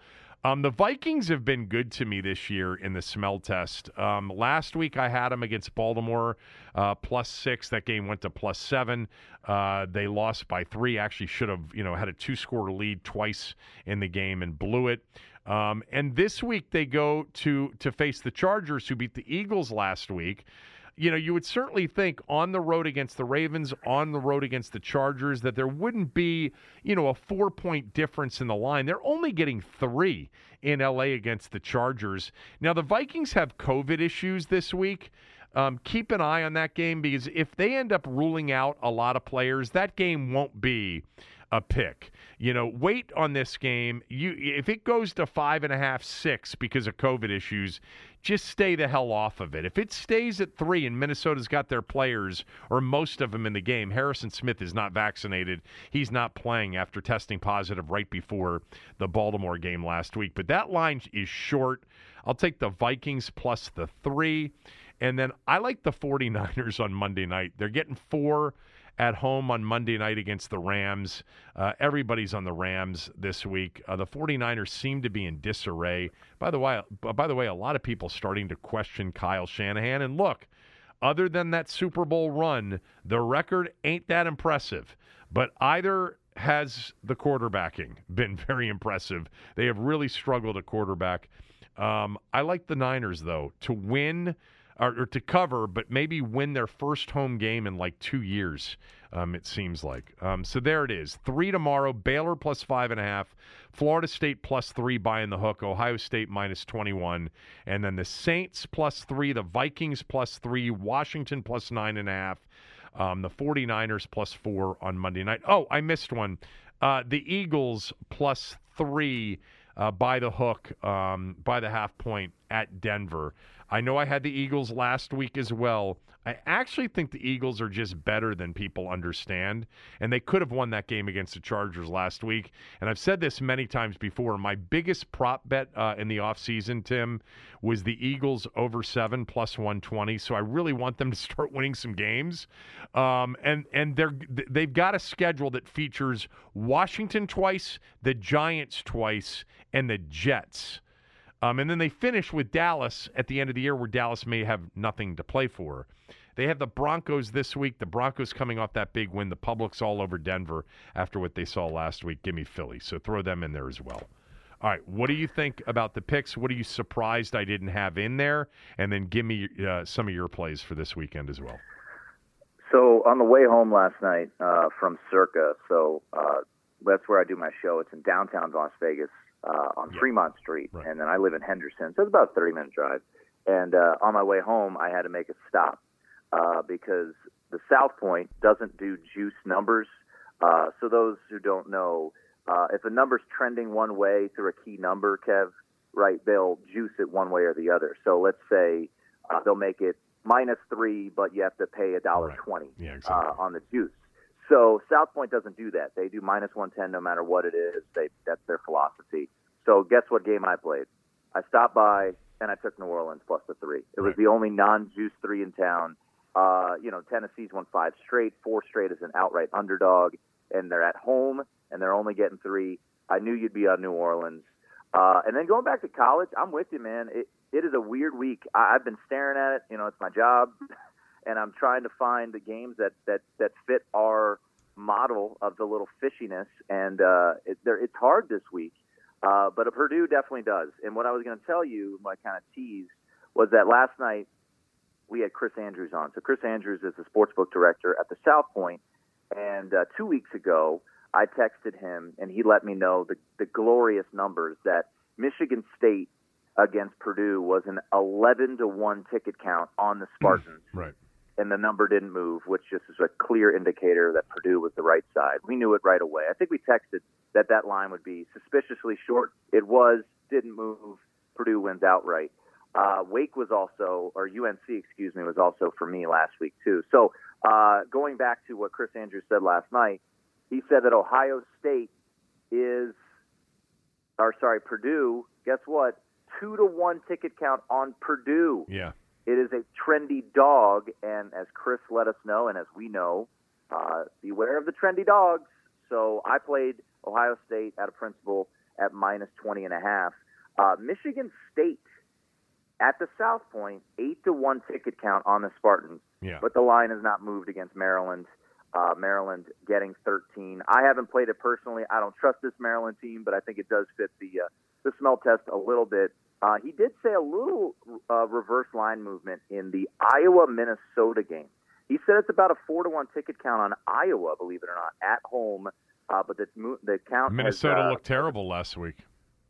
Yeah, and they lost to Illinois. So I played Minnesota plus the 5. I think they fit our model a little bit there. So that was a 4-1 ticket count. He did say Notre Dame is about 4-1 ticket count. You know, the thing I'll say about Notre Dame, Virginia, real quickly, Kevin. You know I'm a Notre Dame fan, so I'm a homer. But I think there's a sneaky suspicion Brennan Armstrong may not play this game. I just keep an eye on that. Brennan Armstrong, the Virginia quarterback. He's unbelievable. He was playing BYU 2 weeks ago. They were off last week. 2 weeks ago, late night game. And he got out of the game, and he pointed to his ribs. He goes, "My ribs are broken." And next week, Virginia plays at Pitt with a chance to win the Coastal Division. This is a primetime game against a top 10 team, but at the end of the day, it doesn't really mean anything. So I'd be curious to see how healthy he is, if they pull him. So I would stay away from Notre Dame, Virginia, in my opinion, even though it probably does fit our stinky theory. And then I'll give you one game that I like. I'll give you a couple games that are intriguing to me that I've personally played. I played Arkansas going to LSU. I wrote them down. Yep. So Arkansas, LSU last week, we talked about it a little bit, right? So they go to Alabama, 29.5-point underdogs. First drive of the game, they fake a punt. They end up going for fourth down 7 times in that game. Ed Orgeron's on the sidelines dancing. After the game, he said, "We weren't scared. We came here to win. We expected to win." And now, Kevin, they have to turn around and play Arkansas, who is just a team that you don't want to play in this type of situation, a team that runs the ball down your throat, top 5 rushing team in the country. And LSU, who almost just beat number 2 Alabama, and you can argue outplayed Alabama, they're catching points at home in a night game, which is thought to be one of the most daunting environments out there. And Arkansas is laying points. Arkansas, I like Arkansas. I played them at 2.5. And then a game that I don't have a great feel on. I did play it at 2.5. I actually played money line. The wise guys seem to be backing San Diego State this week. This game opened Nevada and San Diego State around a pick. Nevada has a first-round quarterback in Carson Strong. Right. San Diego State is inept offensively, but they are top 25. And now this game has got up to 3. I like San Diego State a little bit. I don't love them, but my favorite play probably is Arkansas. I think this is the tricky spot. I compared it to the Rams Lions game. Remember when Dan Campbell faked 2 punts and went onside? Yeah. And then the following week, the Lions were a trendy underdog and lost by 38 to the Eagles. Yeah. I feel like this is a spot where LSU just can't keep that energy up, and I like Arkansas to run it down their throat. Yeah, they were one of the, on the complete, LSU spent everything last week. And by the way, historically, the week following the LSU-Bama game, bet against both of those teams. Bama's playing somebody awful and is laying like 51.5. Yeah, and LSU's got a tough game, which, by the way, in many ways is a borderline kind of rivalry game between the two teams in a weird way. But I'm with you on Arkansas. The Maryland thing. Wait! Before I forget, you do know that the Wake North Carolina game last week was not a conference non-conference game. Yeah, that's crazy. So the Maryland thing, to me, what threw me, I saw all the public money was on Michigan State. It's just that the line was higher than Michigan State's really been. Like, if that, you know how I think, if that line had been 6 or 7, and I'd be all over Maryland. It's 13. I mean, it's less than 2 touchdowns, but Michigan State hasn't been given a ton of respect all year long, in games. I mean, they were they were only a 4-point favorite at Rutgers. I had Rutgers for the limit that week. They were a 4-point favorite Indiana. against Indiana, and they won by 5. And I had to hear it forever from my partner who laid it with Michigan State. I'm like, they were the wrong side. I'm sorry, they were the wrong side. I was on Indiana, but we finally got it. We finally got it last week against Sparty. That's why I'm off it, because the 13 for them is a massive number. And teams that are similar to Maryland, a team that Maryland beat in Indiana, a team that Maryland will likely have to beat to become bowl eligible. In Rutgers, you had Michigan State laying short numbers too. I don't know. That worries me a little bit. That the number is just so high in that particular game. I think the game that really people that follow the way I pick and the way you pick, people are probably stunned that I'm not on Penn State. And I have, I've had sort of these feelings about certain games that look like they should fit the smell test criteria. And I'm like, nah, it's almost too obvious. By the way, I kind of felt that way a little bit about the Iowa State-Oklahoma State game when they were a 7-point favorite. I thought, Oklahoma State's actually pretty good. And Iowa State didn't cover in that game. And there was another game recently I felt that way about, and I forget what it was. But I think Michigan's good. I know that this goes, in conflict with the smell test theory, which is don't think you know anything about these teams. That doesn't play into it. But sometimes the public's right. So it wouldn't surprise me if the public is right on Michigan tomorrow, laying the 1.5, which is why I'm staying off it. I do think that Penn State is very good defensively. I think they are exceptional defensively, and I think it's a tough luck season for them because I think if Clifford didn't get hurt in the Iowa game, they would have beaten Iowa badly, by the way. They were well on their way to doing that. And I also think that they would have beaten Illinois because I don't think Clifford was totally 100% in that one, too. And then they played, obviously, much better against Ohio State. That may have been their most impressive performance of the year. And then last week didn't look great against Maryland, but they got the win. I think Penn State is a good team, but I think Michigan's a good team too. By the way, I wanted to mention one other thing. I kind of like Wisconsin this week. They're laying a big number to Northwestern, and Tim, they're killing teams right now. Tim, Wisconsin right now may be next to Georgia the best defensive team in America, and it would not surprise me if they win the Big Ten title. The problem with them is their quarterback, in my opinion. I think Mertz stinks, but they're starting to run the football, and that you can't budge against them. Now, we'll see what Ohio State can do, but they have pummeled people here over the last couple of weeks. And look, Iowa's not a great offensive team. Purdue is. Purdue's been scoring a lot of points, and they completely shut them down. I think that Wisconsin's going to run the table here and be in that Big Ten title game against, either Michigan, Ohio State, or Michigan State. The Big Ten's going to be a lot of fun these last 3 weeks of the season. A lot of fun.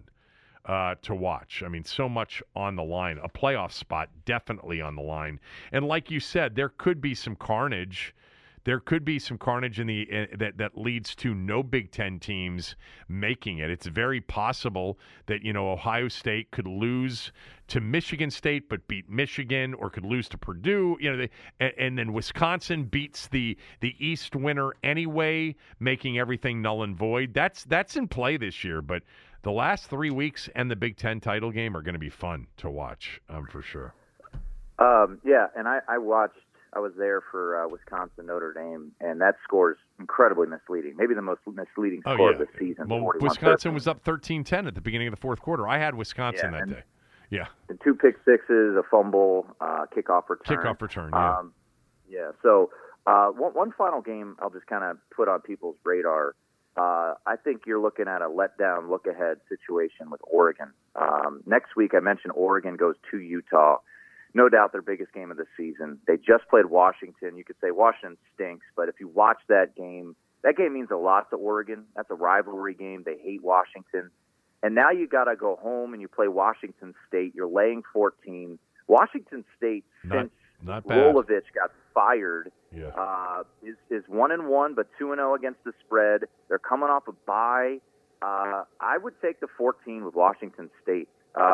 Chris Felica always puts out really good nuggets, and Mario Cristobal as a double-digit favorite, 0-7 ATS in his last 7 chances. So I think Washington State is frisky, and I think this is an important game for them. National stage on the road at Oregon. I would look towards the Cougs if you can get 2 touchdowns here. All right, thanks. Enjoy the rest of the weekend. I'll talk to you later. Tim Murray, everybody, at @1TimMurray on Twitter. That's it for the day. Back tomorrow. When you make decisions for your company, you always look for the no-brainers. And if you have a lot of mailing and shipping to do, Stamps.com is the ultimate no-brainer.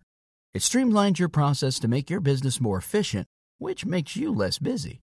Mail checks, invoices, legal documents, books, and everything you need to keep your business running with Stamps.com.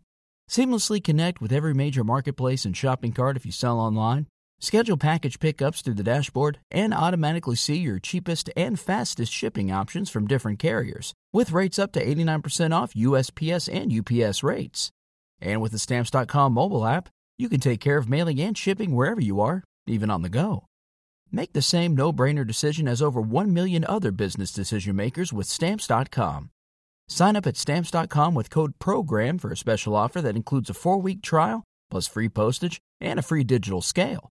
No long-term commitments or contracts. That's Stamps.com, code PROGRAM.